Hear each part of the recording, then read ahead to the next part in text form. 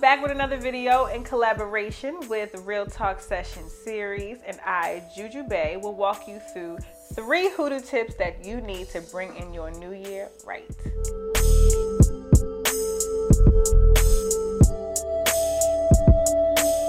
Cabbage or greens and black-eyed peas. I know many people have heard of this ritual before. Black-eyed peas is for prosperity, and greens or cabbage brings in money. So we want to make sure that we're going in the new year's prosperous, wealthy, and in our bags. So make sure that you have some black-eyed peas or some cabbage and greens on New Year's Eve, entering into the new year, so that you are starting your New Year's off with the bands, okay?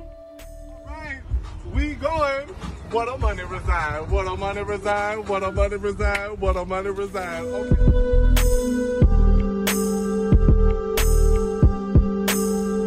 Have a man that you trust walk through your house on New Year's Day with money in his left pocket.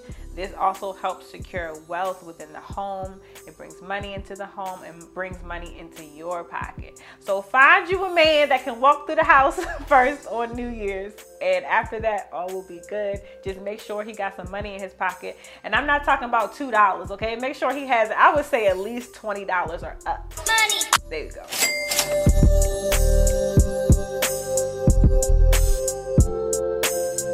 Clean your home. Cleanliness is truly next to godliness.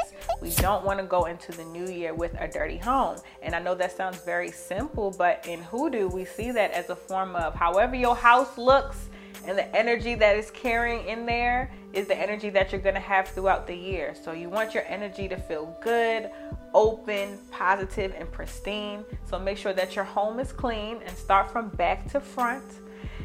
So that you can have that and carry that energy throughout the new year. I will also say, some folks say you should not do this on New Year's Eve because you don't also want to go into the new year having to work.